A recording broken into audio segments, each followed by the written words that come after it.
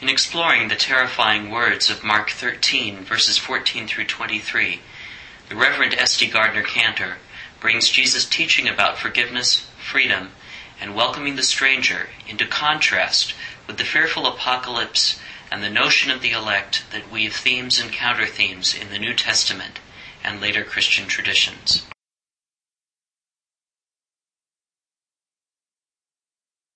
Let the words of my mouth and the meditation of our hearts be always acceptable in thy sight, O God, our strength and our Redeemer.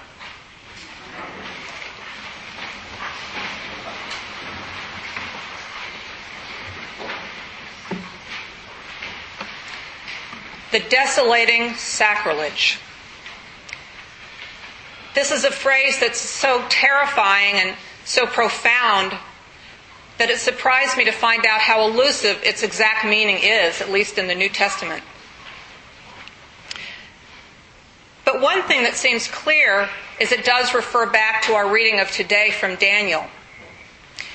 And in fact, in several places in Daniel and also in 1 Maccabees, it refers to a very specific event. The desolating sacrilege was the altar to Zeus being erected by the Syrian king Antiochus Epiphanes in the Holy Temple in Jerusalem in 167 BC. Apparently, the king had responded to some uprising by the Jews, and so he both abolished the sacred and traditional burnt offering sacrifices, and he instituted pagan worship in the temple. But there was a quick and very courageous resistance as a reaction to this, led by the family of Judas Maccabeus. The resistance was successful beyond all odds, and then the cleansing of the temple has been remembered ever after in the festival of Hanukkah, or the dedication of the temple.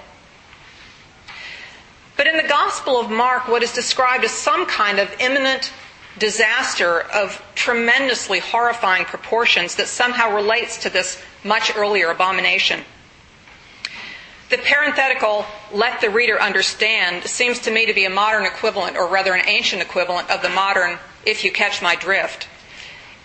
And I think it must indicate that it was code for that ancient travesty.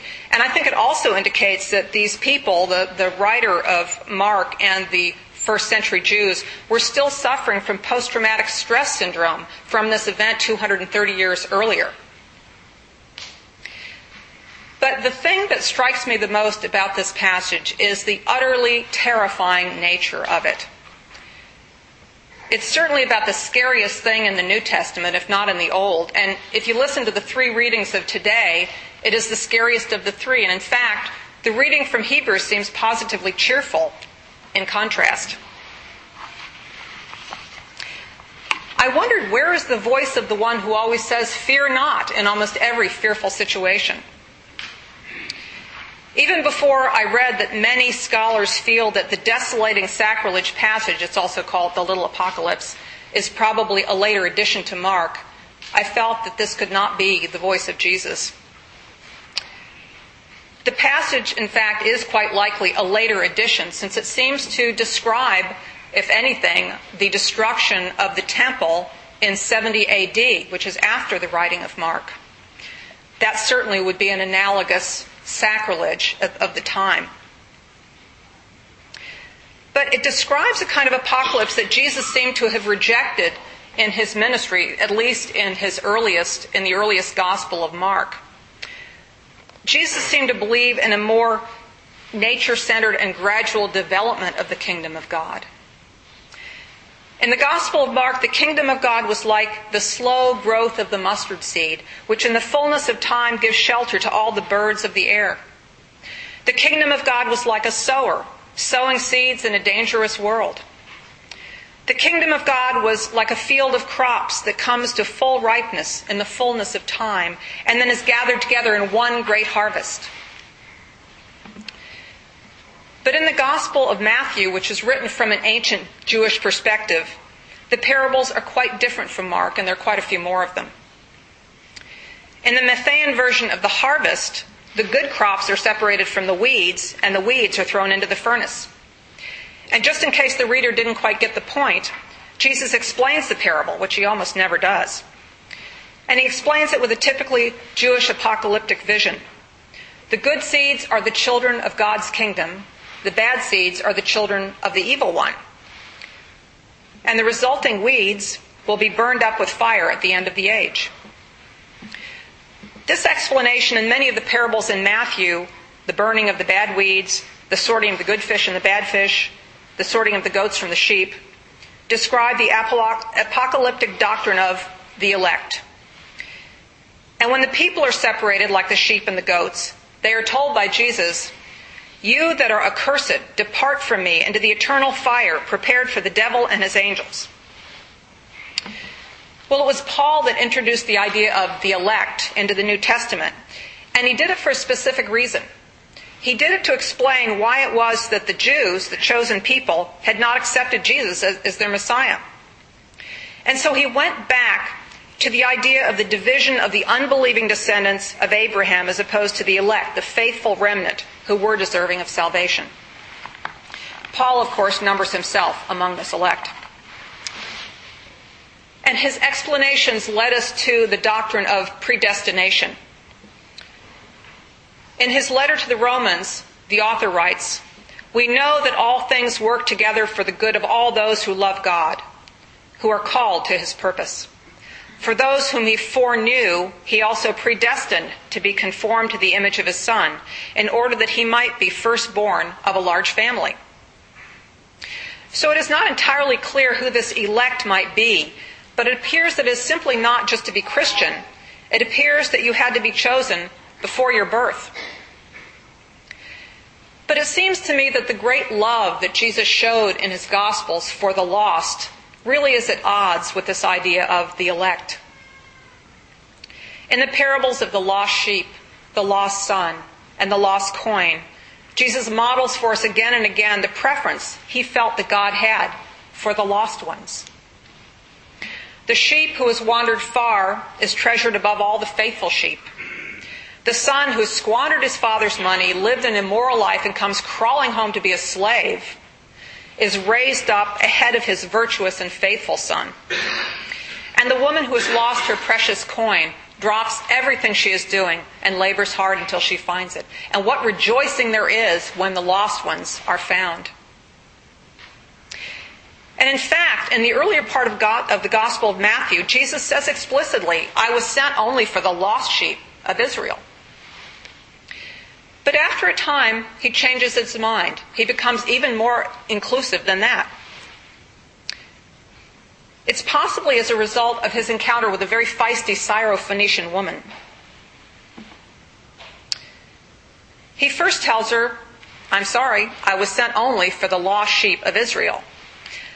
But then her tremendous faith and her humility changes his mind, and thereafter he is open to even Gentiles and Samaritans. He already had amazed everyone by opening his ministry to the marginalized of his own faith, the poor, the sick, the traitorous tax collectors, and even women. And now he opens it even further. He speaks and shares water with a Samaritan woman, shocking his disciples by the outrageousness of his transgression of the purity code. And when he wants to cite an example of what it means to be a true neighbor, he tells a story of a good Samaritan. Now, this phrase really must have seemed like an oxymoron to the ancient Jews who hated the Samaritans so deeply.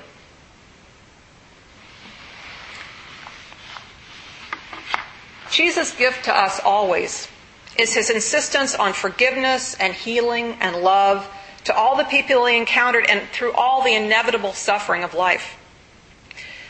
After all, even as the worst thing imaginable happened to him, as he was tortured to death on a cross, he looked down and he forgave his torturers, or at least he asked God to forgive them. In a story in the Gospel of John, Jesus' disciples asked him whether a man who was born blind was blind because of his sins or the sins of his parents. Now, Jesus was given a great excuse to proclaim that this man deserved his curse and was being punished by God, but that's not what he says at all. He says that the man was born blind so that God's works might be revealed in him. Jesus came to us in this world of tragedy and glory, specifically to show how a person might live in such a world. It is of necessity a world of tragedy and glory, because, as my childhood priest explained to me, our world is a world shot through and through with freedom. And this applies not only to the action of human beings, it applies to the action of the crust of the earth and the action of the winds.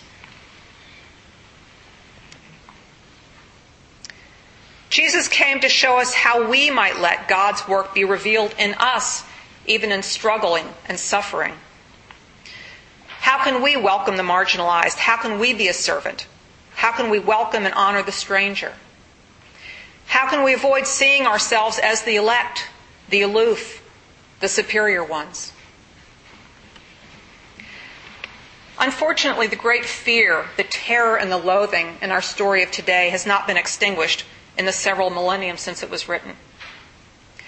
But Jesus seems to say that a life lived in love and forgiveness and healing does not have time for such terror. Nor does it have time for the brutal considerations of who and what is the only chosen way. There's no question about it, life can be terrifying. As Paul says, it can be a fearful thing to fall into the hands of the living God. But only if we fail to remember that we are not among those who shrink back. We are among those who follow the way of compassion, the way of forgiveness, the way of love, even in a world that is utterly unpredictable, even in a world that is shot through and through with freedom. Amen.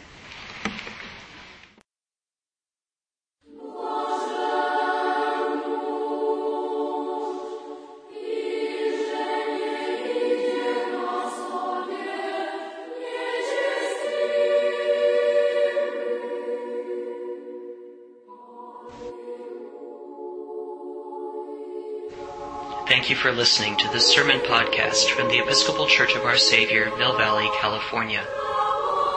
We strive to be a welcoming community for those seeking to deepen their relationship with God and to journey in faith with God's people through the breaking of bread and in service to others in Christ's name. You may reach us by phone at 415-388-1907 or through our website, oursaviormv.org. That's OURSAVIOUR, MV for Mill Valley.org. We wish you God's peace, and we hope to be able to greet you in person very soon.